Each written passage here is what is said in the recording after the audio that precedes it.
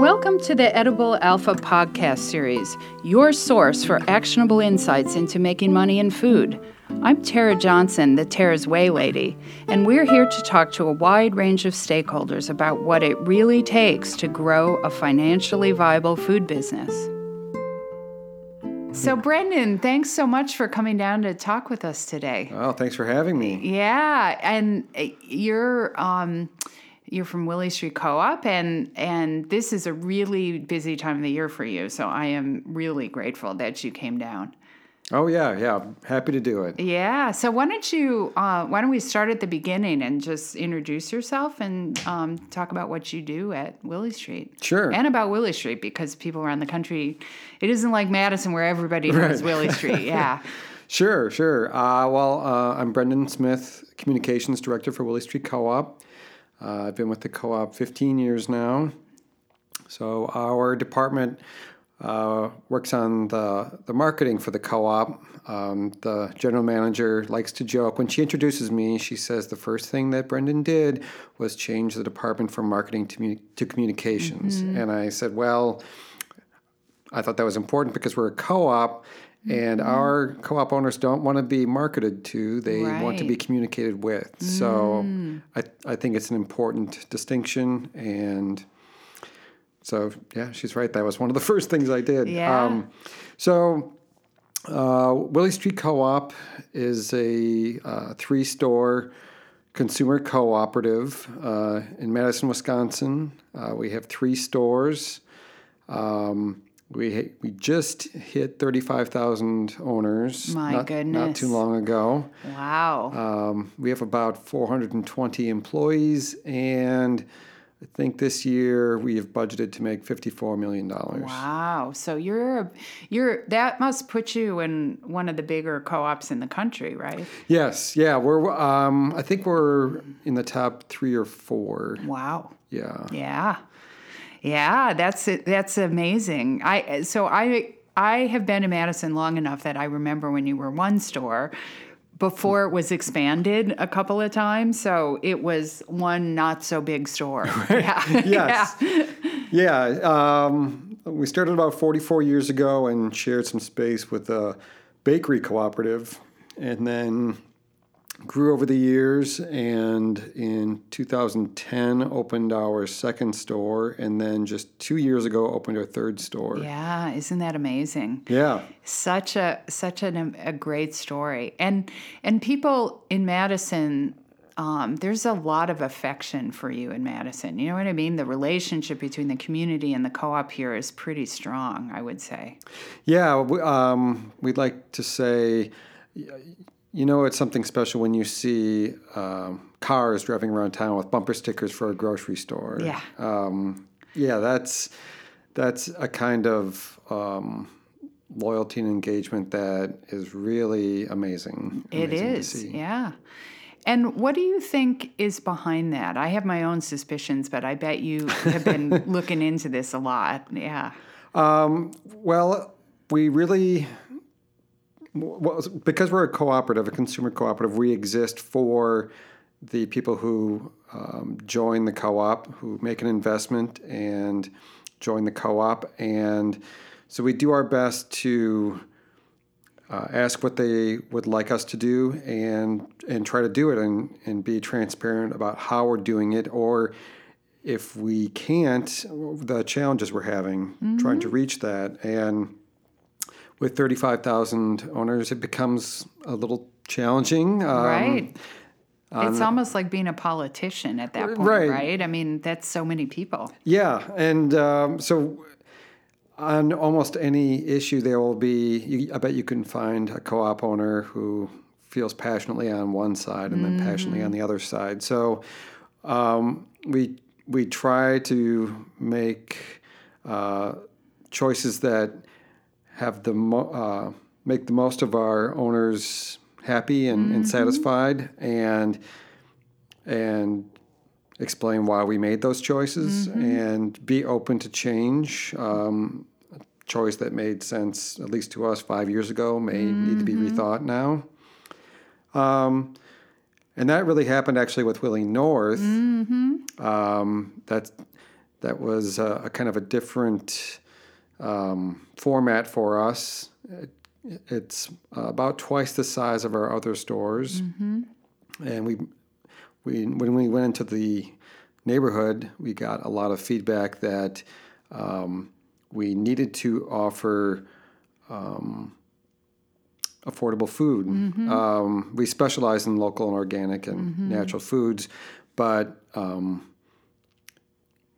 there are a wide variety of income levels in that neighborhood. Right. And there are a number of people who live within walking distance whose only mode of transportation is either by foot or by bus, and we are their only grocery store. So we had an obligation to make sure that we had affordable food at that store. Right. And so it took a little bit of a change for us, a different way of looking at products and how we lay out the store and where we put things. But it's been great. We've gotten a lot of great feedback, not only from customers, but from co-ops around the country looking to expand what they do or start up new food co-ops. So we've got a lot of interest. Yeah. So one of the things that I find so for our listeners, you went into a grocery store, Yes. After a series of small local grocery stores had closed in that location. So it was open, right? It was Pierce's before then, right? That's right. Yeah. So, and Pierce's could not make a go in that location. And so I was thinking when I was watching this that, this is a gutsy thing for you guys to do. And you were budgeting to lose money there for 5 years or something Up like to that? 5, yes. Yeah. And so super gutsy, but there was also like coolers and all kinds of things there, right? Yeah, we the manager of Pierce was great. We worked really well with him. It all kind of started when the Northside Planning Council approached us and they said, we would like to open our own grocery cooperative store in the place of this conventional store that will be closing this summer. Can you offer some guidance? And our general manager said, sure, we'd love to. We've offered that guidance to other co-ops, and we'd be happy to help one right in town, too. So as we were talking with them, they realized how much work it would be. How much work, how much money it'll take, and that they, as part of their group, they didn't really have the expertise that would be needed, especially to open a grocery store in a short period of time. So they came back to us and they said, on second thought, would you be willing to open a store here? Yeah. So that was in November of 2015. And by August of 2016, we were open. I know. It was so fast. It was really quick. But, we took the kind of unusual step of asking. We did some research, and we said, okay, this seems like it could work, but we need buy-in before we commit. So we asked our owners and Northside residents, even who weren't owners, and we said, what do you think? This is what we could provide. Do you think we are the right fit for your neighborhood? And we got back over 400 responses that said yes. Overwhelmingly yes. There were some concerns raised in there, mostly about price. Right, of course. Yeah. Yeah, because there's a pretty it's an interesting neighborhood, right? Because there's some low-income parts of it, and then there's the lake isn't that far away, so there's some really high-income parts of it and kind of everything in between, right? Yeah. And a lot of older people and younger people moving in, and so pretty in flux out there. Yeah. And for the store to work, we really need everyone shopping there. And we have to be welcoming to everyone. Right. So I was the treasurer of the Yahar River Co-op because I live in Stoughton, which is a smaller community and a small co-op.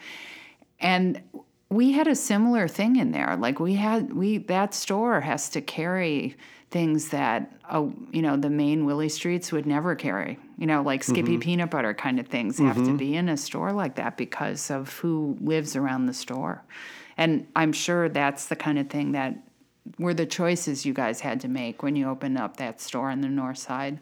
Yeah. Yeah. Yeah, and that's, I think we're seeing that with a number of co-ops around the country, too. It's a lot of co-ops started and have grown up around the idea of local food and organic food.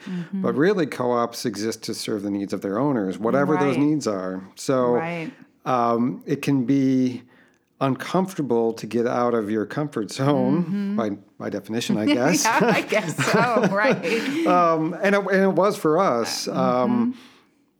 But once we really started getting into it, we remembered or re-remembered that even within conventional groceries, and I mean non-organic, there are better and worse companies that use better and worse ingredients and have better and worse production practices. So we also try to find the companies on the better end as much as possible. But there are, we did get requests for, Jif peanut butter, for example. And so we carry that at North where we have more room, and that's what customers are looking for. Right. And I can just imagine the I don't know what you want to call it, but the difficulty among the ownership around that issue of going into that store. If you've been an owner forever, right? You go into that store and it feels different than your other stores, right? It does. Yeah. It does. We really try to make the stores carry a lot of the same products for consistency, but also reflect the needs of the neighborhood. Right. There aren't, I would say, quite as many vegan options at the North Side stores at the East Side store. There are still, I think, plenty, but not quite as much because the demand isn't there. So it's an interesting balance to be struck between being responsive to the needs of the neighborhood, but being able to go to any store and being pretty sure that you can find the products that you came in to find because you find them at the other store. Right. Yeah. So, boy, a balancing act. And then you have your store on the west side, which is kind of the opposite end of the spectrum, right? That is a more affluent part of Madison, and so that is reflected in what's in that store. That's right. Yeah. Yep. And that's the one we just expanded. We added another 3,500 square feet of retail space and 1,500 square feet of kind of back of the house space. Right. And that came up because there was space next door or something, right? Yeah, that's right. There was, we're in a small strip mall on that side of town. We always want to be in a neighborhood that can be accessible by foot or bus or bike or car, but there's this small strip mall kind of in a residential area. So we moved in there, and we have the corner one end of the mall, and the space next door opened up, and we had just kind of wrapped up opening up the North Side store, but we couldn't pass up this opportunity while it was there. So we expanded into that space next door, and the project just wrapped up in mid-October, and it was on budget and on time, and people seem to really like the results. Well, on budget and on time is good, particularly right now because construction has just been crazy in our city. Yes. I think you're the first project I've heard that is on time and on budget. Seriously, like the subs aren't there on time, and it's because they're so backed up everywhere. It's crazy. But I was in the store, and it's really made a difference, that additional space. Yeah, it's amazing how much money you can spend on things that aren't very obvious to people just in the space. A number of years ago, we had a remodel at our East Side store, and I think we gained maybe 200 square feet, and it cost A lot of a money. lot of money. Yeah. And it was kind of challenging to get shoppers excited about it because there wasn't a lot to see. We're kind of boxed in, so we would have to close down one area of the store and push everything in that area to the other areas while we worked on that. And the store manager at the time called it the tile game. Right. Yeah. There's only one open space, and we keep moving things around. But we did have some really nice things to show with this one. A whole new area of the store, much wider aisles. It was pretty cramped before. There'll be a second indoor seating area, extra bathroom. Oh, and we have a community room with a kitchen, and now that kitchen is commercial grade. So nice. So Yeah. businesses can rent that out Nice. and do small production. There's been interest in a food pantry, renting it out to preserve some food that they grow. Some great projects. Nice, yeah. And I think you were telling me before we started taping about how people don't like to be too close to each other in an aisle. Yeah, there was there's a phenomenon called the butt brush factor. The butt brush factor. Yeah. That's it. So when you are kind of crouched down or bent over looking for something on a shelf and someone brushes behind you, people tend not to like that, especially women tend not to like that and feel uncomfortable. And it may not be a conscious thing, but you may tend to shop at that place less often because of just feeling uncomfortable about it. So now with much wider aisles, I don't think we have to worry about the butt brush factor there. No, when I was saying that, when I was in the store, it just felt like it was probably the same number of people because the parking lot was just the same, right? It was full, Right. But it didn't feel so cramped. Yeah. Yeah, and that's the more comfortable you feel, the more likely you'll spend a little more time. And if you spend a little more time, maybe you'll buy an extra thing or two. You spend a little more money. Yes. Yeah. So how is the Northside store going? Because I know you were projecting up to 5 years of losses, and particularly because it's a neighborhood in transition and people had to know you and all that. Yeah. So how's that going? It's going extremely well. The store continues to grow at a pretty surprising rate. Good. We are doing better than expected, better than budgeted. Good. So if things hold steady as they have been, it may be only 3 or early in the 4th year where we're profitable again. Break in even, yeah. Yeah. So that's great. See, that's the thing that I think, there's, as I travel around the country, a couple of things. First, I think it's really apparent to me that we live in Co-opville here up in Wisconsin, Minnesota, right? Because we have so many more cooperatively owned businesses in this part of the country than other parts of the country do.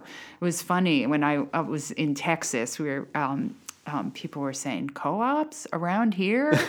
I don't know. It's just not in the culture, right? Right. Yeah. So we much more have co-ops, but then people come to this because I think there is a hunger for this idea of ownership, right? In our economy, the way it's functioning right now, to have some alternatives for ownership.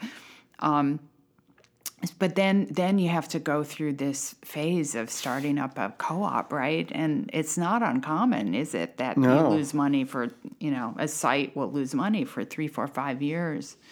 Yeah, while it's getting up and going. Yeah, that's something we always take pains to explain to co-op owners when we say, following a major expansion or store opening, we'll have a budgeted loss. And budgeted loss is different than a surprise one, right? Yeah. The budgeted one, if it sticks to the budget, then that's not a bad thing, and that's the price of careful growth. But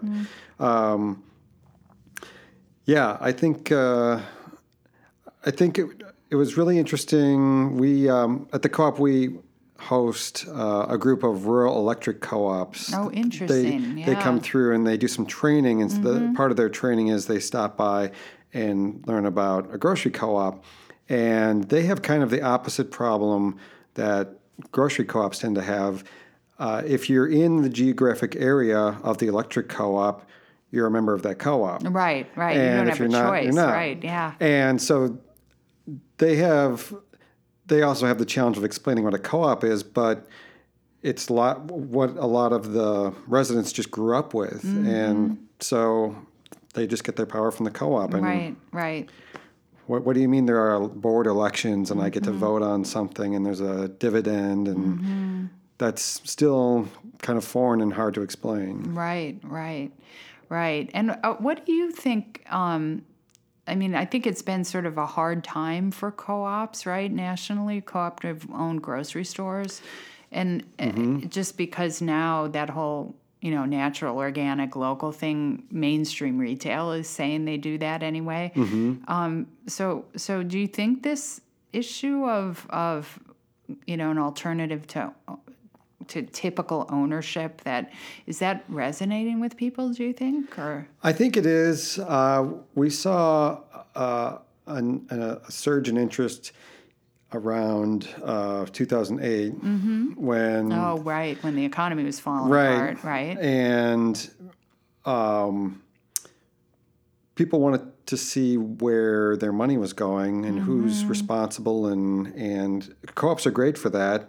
They exist for the benefit of people who invest in them and use them, and all co-op owners have one vote. So it's equitable and democratic, and co-ops are transparent. We want to tell you what we're doing with your money. Right, and in fact, if I'm remembering correctly, when you made the decision when you were in the process of making the decision to go into the Northside store, didn't you put that to vote with the membership? Yeah, we had asked if co-op owners would approve of us spending the money to open a third store if opportunity presented itself. And we... was that prior to the Pierce store? Yeah, it was about 2 years before. It was just kind of a blanket approval. Because you were looking for a site for quite a while, actually. Right. Yeah. Okay, I'm remembering it. But it is significant that was a choice that you gave to the members, right? Right. Yeah, we said we want to be ready if an opportunity presents itself.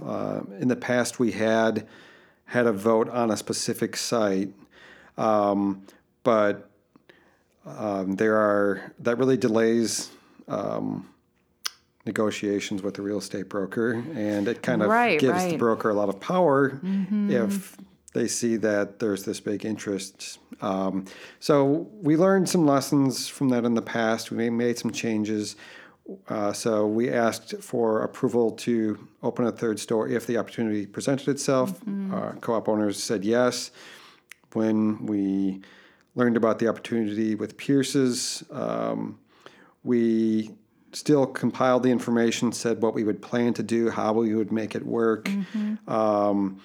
And although we didn't have a vote, we did ask owners what they thought, and their opinion carried a lot of weight. If the resounding result had been, we don't think it's a great idea, then I think we either would have had to plan it differently or drop the idea. Right. Well, and then the other thing, so voting engages people way more than another, scenario where you wouldn't even have that opportunity. But then the thing that I think speaks so well for the support in the community was when you did the same thing you did when you did the West Side store, right? That you put you raised some of the money, pretty much, I don't know if it was all of it or some of it, through an offering to the members, right? That's right. Yeah, we sold owner bonds. Yeah. which we've done repeatedly throughout our history. And we sold them in $500 increments. Right. It's kind of an IOU, saying that we would pay back the money plus interest at the maturity of the bond. We had 3, 5, and 7-year bonds. And I think we raised $600,000 in 24 days. Yeah, isn't that crazy? Yeah. Yeah. It's crazy. Yeah. Yeah. People are really interested in, the rate of return was nice, but it wasn't astounding. Right. No, it actually wasn't much at all at the time. Yeah. Right. Interest rates were lower at the time. Right. So, yeah. But it's a great way to support your community, to be able to support something concrete that you can go to and visit and point to and say, I helped make this happen. We had a $50,000 cap as the most any one co-op owner could purchase in bonds because we wanted to kind of spread it out and not have it just be a few people. So there were people buying the limit and there are people just buying 1 or 2. That's fantastic. So the number of opportunities there are for people who are non-accredited investors to make an investment in their local economy is very small, right? Because of all of our SEC rules and stuff. And we tried to use crowdfunding to make it easier, but it hasn't really worked that well. So you guys it's not getting around it. You qualify to do that because people are owners. So right. Yeah, so you can do that to your owners, whether or not they have a lot of money or not a lot of money. So what an amazing opportunity, actually, for people. Oh, yeah. Well, and we would always say we did get some funding through a bank and some of course. From cash we had on hand, but we said we would rather loan to our owners than to the bank. And then it creates another level of engagement with those owners. Absolutely. Why wouldn't you shop at the store that you helped open? Right, exactly. Yeah, so you did this when you opened the store. Did you do it again when you remodeled on the east side? We did. Yeah. And then we did it a few times before when we first moved into what's now Willie East. And yeah, we've done it, I think 5 times now, 6 times. Yeah, it's amazing. Yeah. Yeah, that speaks volumes, right, for the support of the community. Yeah. Yeah. We that's always, I was talking about the rural electric co-ops. That's always an interesting topic when they come. Some of them have done bond offerings for solar panels for Wi-Fi. And so the organizer of the tour always encourages them to think about that in their own markets as a way to get those big projects off the ground.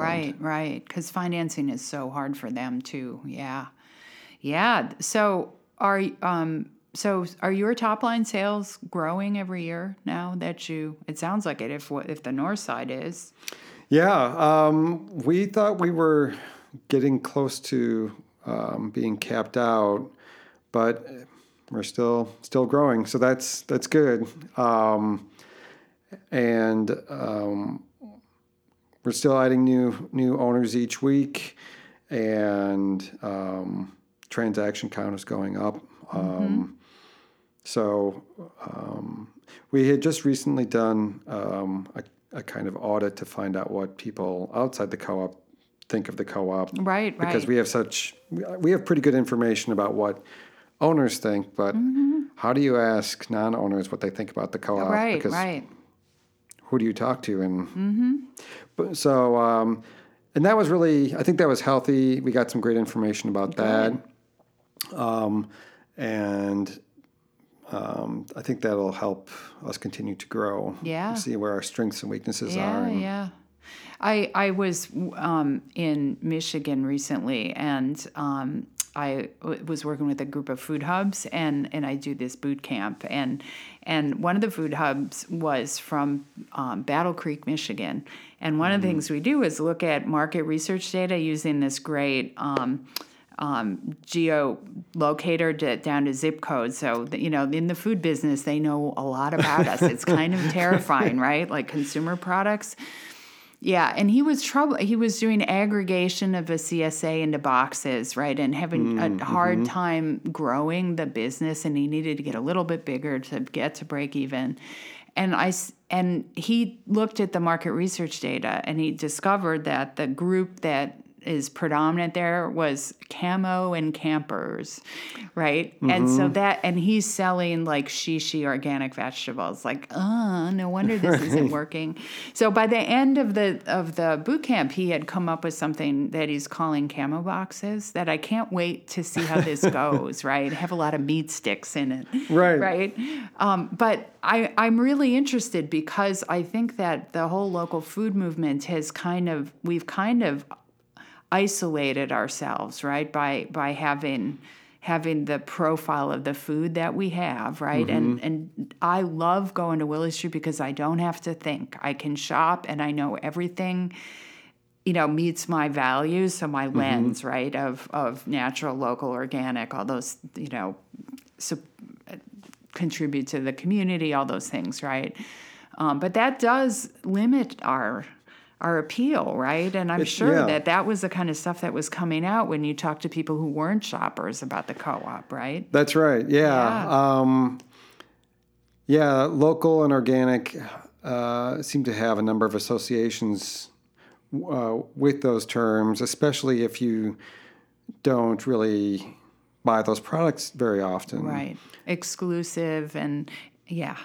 Which is already a potential danger for our cooperative anyway. Right. Because there are co-op members and non-members. And so there's the opportunity to be seen as elitist because there's the in crowd and the not in crowd. Yeah. No, I get it. And you're face to face with that when you have that store in the north side, right? Mm-hmm. Yeah. Yeah, we've done more outreach with that store, and I think we've learned a lot. That's also helped us with our other stores as well. So we've piloted a few things at that store that we've then carried through to the other stores, or said, we need to tinker with this a little bit more before it goes anywhere. So, like, what would be an example of something you've done? Let's see. What would be an example of something Well, we've I'm done? thinking, what do we call it? Like double up snap? What is that called? Those double dollars? Double dollars, right. Didn't you start that at the north side? We started at all three. Oh, you did? Okay. Yeah, but for 1 year as a pilot project, and it worked so well. At the north side. We said we have to do this year round. I should say ongoing. We kind of alternate with the farmers market to do it on their slow time. So I see. We don't want to compete with the farmers markets that accept double dollars. But there was a fruit and vegetable prescription program that we did at the north side, predominantly at the north side, in conjunction with a clinic right by that store, and for patients who screened positive for food insecurity, they received these vouchers that were good for $20 in fresh produce each month for 6 months. So it was about $120 value. And there were some parts of it that worked well and some that didn't. So we've been meeting a few times to see what we can carry through and maybe try again and see if that'll work. But it's great to be able to kind of test out things. We also do a $5 dinner at our North Side store once a month, a full meal for $5. We got the idea from Durham Food Co-op. Oh, nice, yeah. There was a co-op conference and they presented, and everybody walked out of the room saying, "How can we do that? Yeah. That sounds like a great idea." So a number of co-ops are now doing that as well, and I think that's really helped at the north side. I know in the future the other stores would like it to do that too, but. You have more room at the north side, Yes, right? there's a lot more room, both in the store and in the parking lot. Yeah. Interesting. So do you think a lot of this that we've been talking about is kind of the, because the future for co-ops, because not all the co-ops around the country are doing as well as you guys are, right? In the last few years. So people will ask me, like, what do you think? Yeah, I saw some research that said over the last few years it has been hard for food co-ops, but the last year there has been a slight increase. Interesting. And so it seems like there's been a lot of consolidation and growth with chain stores around, and Amazon buying Whole Foods, and the kind of the race to the bottom in terms of the cheapest product, and paying employees the least amount possible.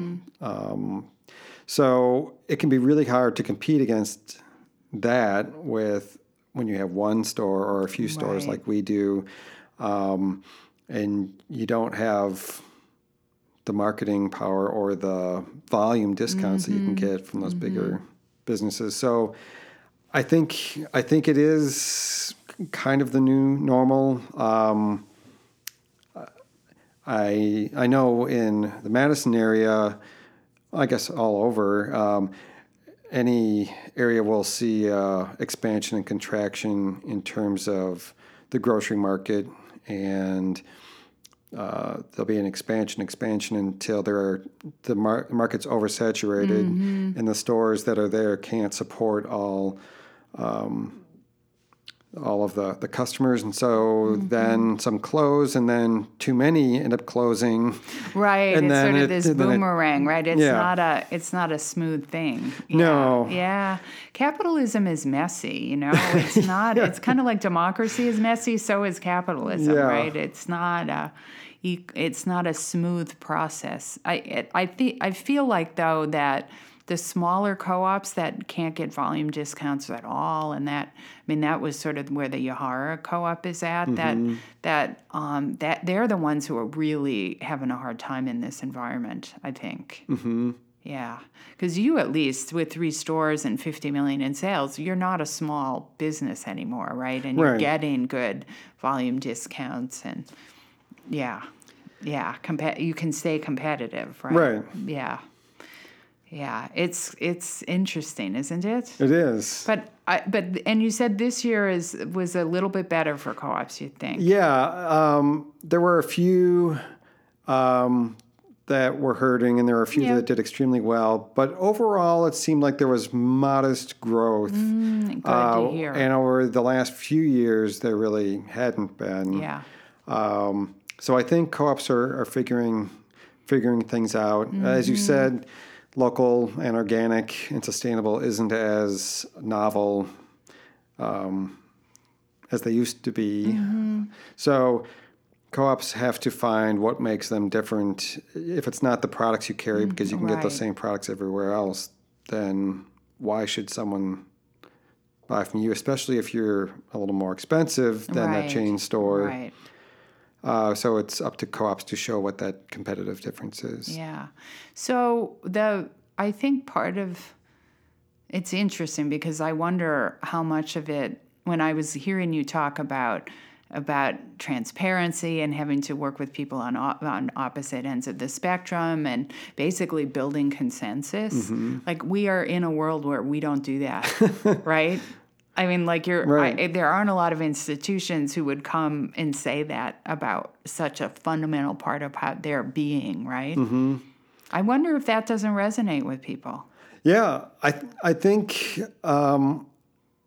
that's the only way the business works, is finding the common ground and trying to do the greatest good for the greatest amount without causing anyone true damage or harm. Yeah. Right.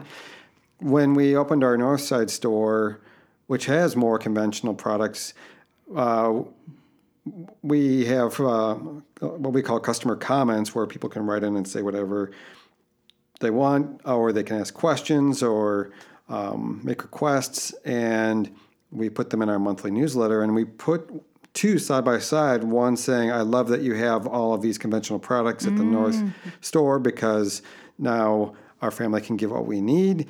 Right next to a comment that said, I can't believe you have these products at my co-op. Right.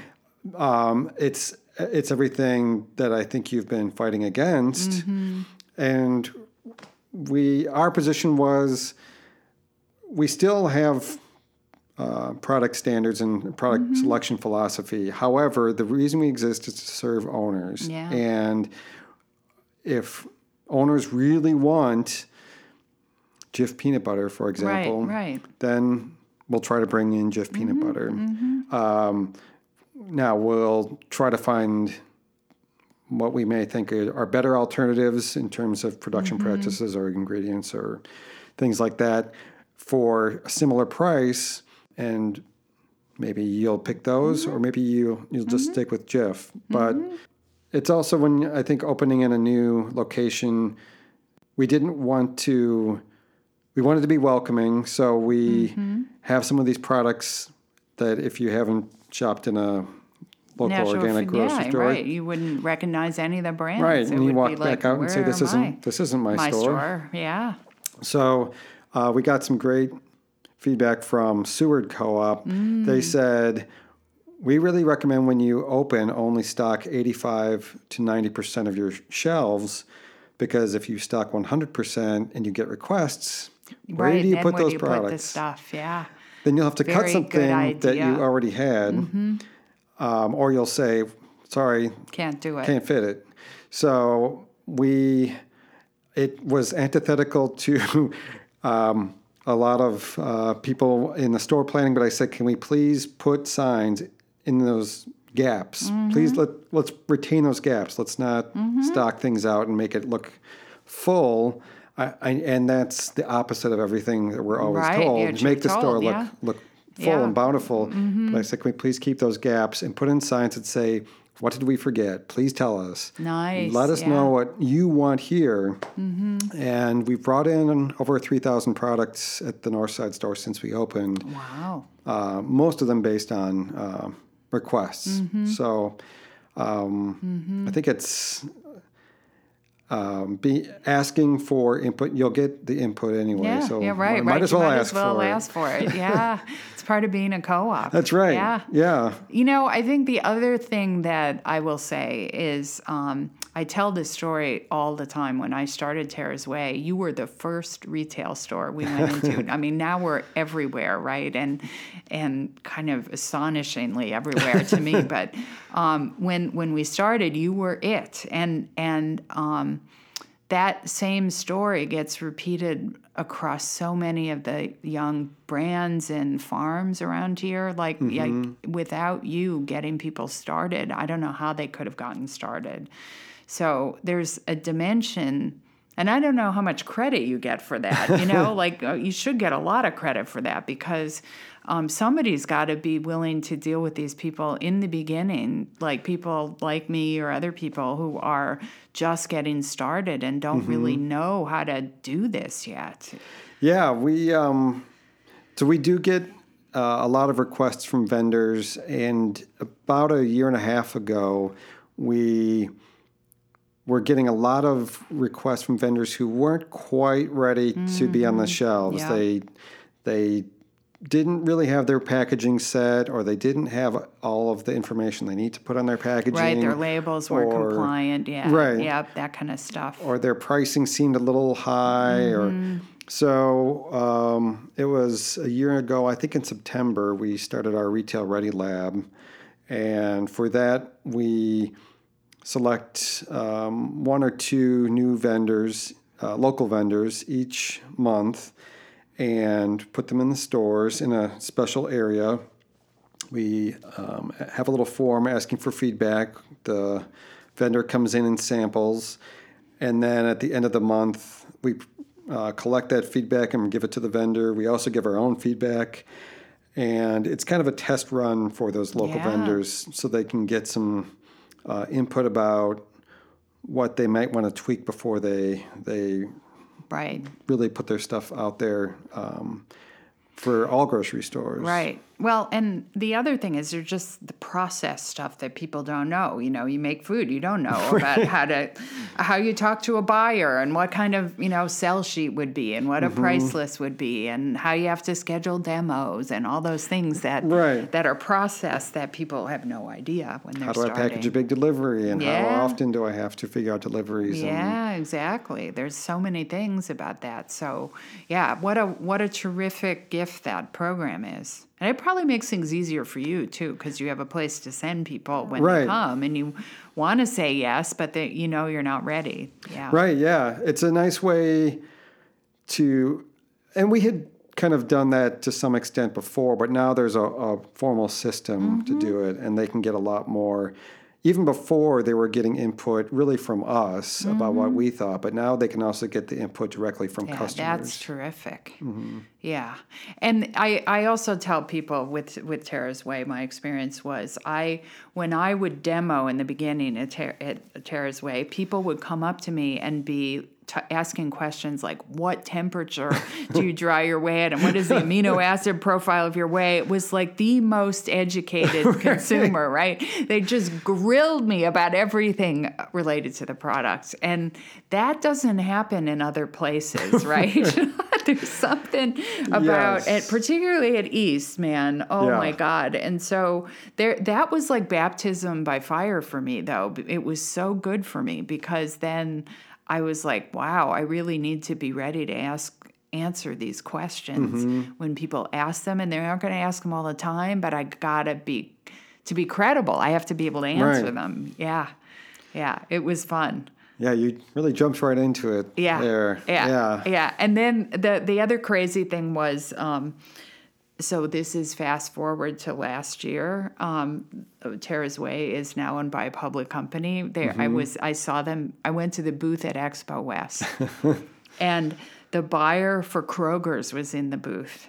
And I walked into the booth, and he's like, "Oh my God, it's Tara," which was sort of a weird thing. But then he said, "I hear that you used to demo when you launched it at Willie Street Co-op." Isn't that a hoot? That's cool. Isn't that cool? It became like the fact that I personally demoed the product at Willie Street Co-op has become part of the legend, the brand. You're a legend. Isn't that crazy? That's great. It's so great. It's so great. Yeah. So I wonder. I wonder the degree to which people understand just the level of support that you give local vendors compared. I know that other stores in the metro area will bring local vendors in, but I think the level of commitment and support that you demonstrate is a notch above, I gotta say, and that's from my own experience, but it's also watching other companies. It's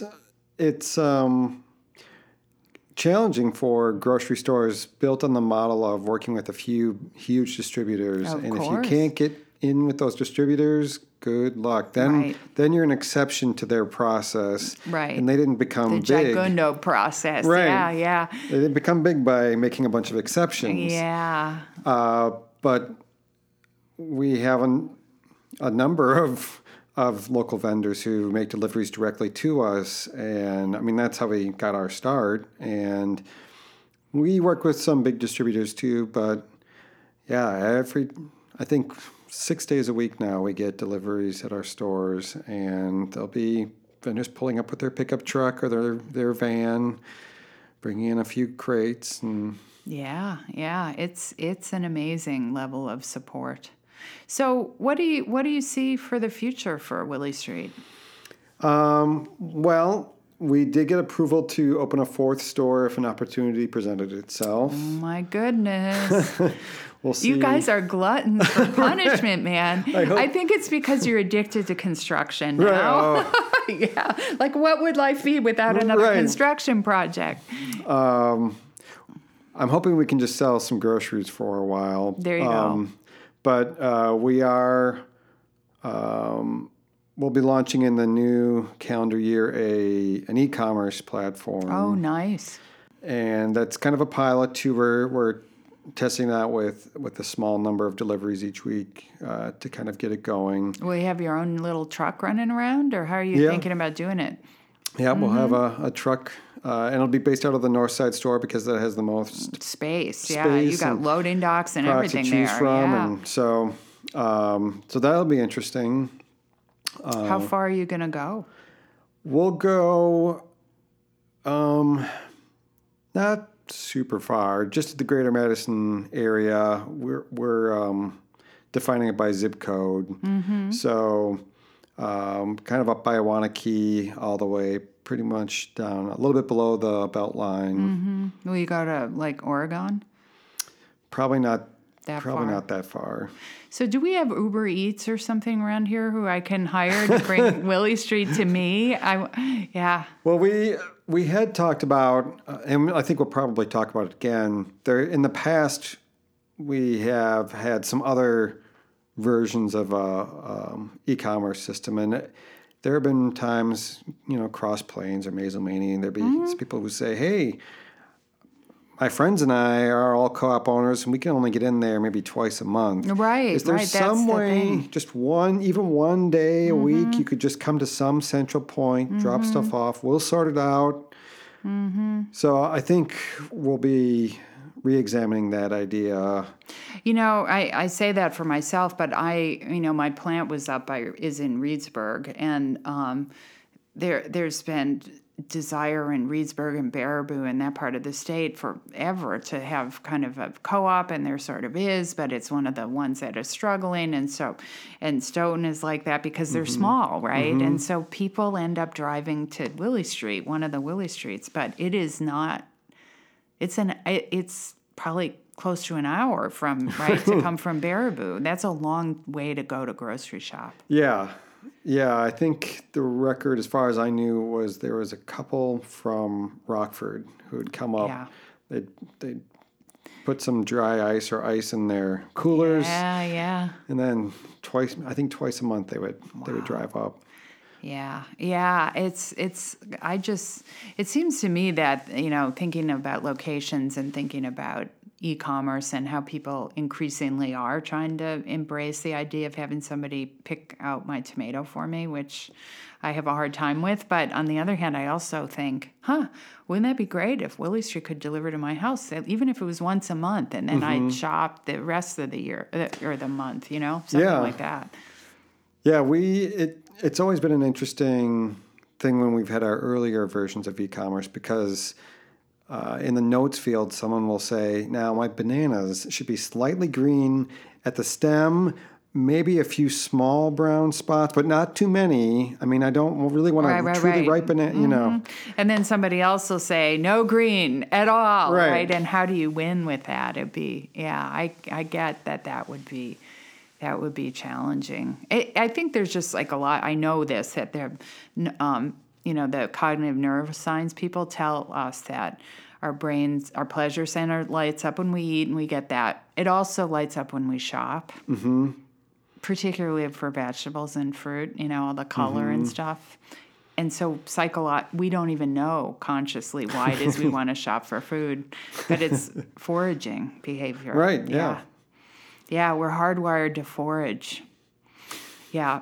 So all you listeners out there, you can say, well, that's why I buy so many pairs of black shoes, It's like because we're foraging. But, yeah, it's interesting, right? And it'll be interesting for you guys to see how things evolve with that platform for you. Oh, yeah.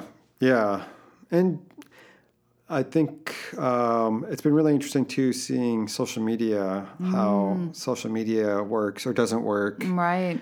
And what gets a lot of response versus not much, and And then how much of it's really just time of day and which day, and Right. so it's A hard lot to of filter noise, that out. right? Yeah. But it's a great way to pass along information that we think co-op owners would be interested in, even if it has nothing to do with the co-op. Right. Like Ample Harvest. That was a really popular post we posted about Ample Harvest. Have you ever heard of that? I've heard of it, but I don't know exactly what it was. They food pantries can post on there if you have excess produce from your garden. Oh, that's what it is. Food yeah. pantries can post in there saying, we'll take it. And then so you can go on there and then look, say, I live in this place, which food pantries in my area will take things from my garden. Nice. There's absolutely no benefit to the co-op. Right. But that's the kind of thing co-op followers would really be interested in hearing about. So that was a very popular post. Nice. Yeah. Yeah, so more of that is in the future too. Yeah. More engagement with owners. I think we'll continue to fine-tune things. We're still learning about the flow. After 2 years, we're still learning about the flow at North and how we can best use the space. And now with Willie West, a couple of months into the expansion, see how that flow goes, and I'm sure we'll be tweaking things there as well. Yeah. So what parts of your store are growing some sales? Like what departments? Well, surprisingly, what we call center store, packaged grocery, and our wellness items. It was a few years ago, everyone was saying the periphery is what you want to focus on, fresh food. And that's been doing well too, but we're kind of surprised to see growth in the packaged grocery area. Interesting. Yeah. Everyone's interested in CBD oil. Yeah, of course they are. Yeah. So that's been anything very with popular. anything with it in it is just great, right? Yep. Yeah. So that's been doing extremely well. I think. How about like Grab and Go and Deli? How are they doing? They're doing well. We've seen a lot of, especially on the east side, new restaurants open up. Yeah. And new places are starting to open up on the north side too. So those, I feel like, we see some growth, and then it kind of plateaus as these new places open up, and then as the grow. alternatives come in. Yeah. But it's doing well, and I think generally we're still seen as mainly a place for fresh ingredients, high quality ingredients, rather than completed prepared foods. Although the stores are busy during lunch and dinner, and so yeah, I think those are the biggest growth areas right now. Yeah, my experience, with Yahara and some of the smaller co-ops where like prepared foods and grab and go are harder to do because they don't have a lot of room and stuff, but that seems to be where the growth is in a lot of cases. And that's because they didn't have it before, right? But, yeah. It's just grocery stores are changing. People want them to be different, right? Yeah, it's interesting. I was talking about the expansion contraction, and that also happens with store size. You get the huge stores with 20 different services inside the store, and then over time, the model will trend more towards tiny stores and people doing shopping at multiple places, and then it'll switch back to one-stop shopping. And Isn't that interesting? Yeah. Huh. See, who knew? This is what happens when you work for Willie Street Co-op for 15 years or whatever it is. Like you're around long enough to see the ebbs and flow, right? Yeah. It's really strange to have that perspective. I guess one more thing I'd love to talk a little bit about is how the leadership has developed over time, because it was one thing when you guys, with the little hippie co-op and with the bakery and I don't know, the shoppers stocked the shelves, and the member shoppers did, and all of that. And now you're 50 million in sales kind of thing. There's had to have been a lot of evolution in how the whole thing is, the leadership and how it's managed and all of that. Yeah, I think our general manager has been at the co-op for 32 years. I know Anya has. She didn't start. She started as a volunteer cheese cutter. But then and eventually worked her way up and became the general manager. But she has also ensured that we don't get too comfortable with the way things are now, because they won't be that way long. Right. So she's always encouraged us to look forward and see what trends are, what opportunities are, and where there are threats, and be looking forward and not get too comfortable with the way things are now. Well, you can tell that's been going on because of all the evolution that's happened. Yeah. Right. Yeah. Well, and I think, too, because, as we talked about, local and organic and sustainable isn't so new anymore, we have to stay in tune with what owners want. And that can be tough, too, with 35,000 different sets of priorities. Finding out where those themes are, where there are big areas of agreement, and moving forward in those directions. Yeah. Building consensus and transparency, right? I mean, we don't live in a culture right now that is being very authentically transparent, put it that way. Right? Yeah. Well, yeah. And I think it's refreshing now, all of a sudden, all that. Yeah. I mentioned the customer comments. We get plenty of critical ones, and we put those in the newsletter along with positive ones, because there are fair points to make, or there are reasonable questions, and a lot of times we think if one person's taking the time to ask them, there are a number of other people thinking them. So let's answer them. And sometimes we have to say, yeah, we made a mistake, or that was an error in judgment, or we missed that, or something. Or maybe there's other reasons why. I mean, I think I remember an example recently about plastic packaging. And I think it was Megan. Megan's title used to be the produce buyer, but I don't know. Yeah, she's the purchasing director.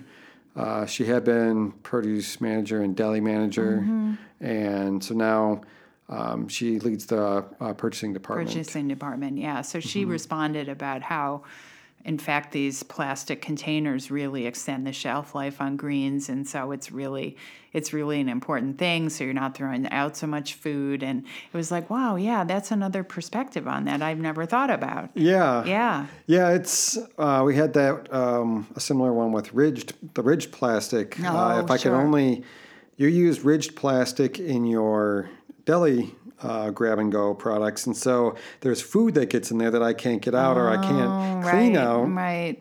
And it seems like it would be better to have smooth. And we said, well, actually the people who make the containers can use less plastic if they ridge them, because that will make it stronger, and they don't have to make as thick of plastic. So, it's a trade-off. Right. And kudos for you guys for having thought about all of that, right? That's what I appreciate so much about shopping there, because I don't have to do the thinking. Like you've done it for me in a way, through this lens that I share with you guys. Yeah. Yeah, so we missed anything? Let's see. Nothing I can think of. Okay. Well, I'm sure. Oh my God, a 4-store, and and I hope not. Right, and home delivery. This is going to be exciting to see what goes on. I'm such a longtime supporter. So, well, yeah, thank you. Yeah. Thank you for being a longtime supporter. Yeah. Well, I always was, but then my experience with Tara's Way was just solidified it, right? That get that kind of a response at a time when it was so needed. Yeah, it meant so much to me at the time. So, yeah, well, thank you for coming and talking to us. Oh, yes. Thank you for having me. Thanks for listening. You can get more podcasts by subscribing on iTunes or your favorite podcast app. And you can learn more about Edible Alpha by visiting our website at ediblealpha.org.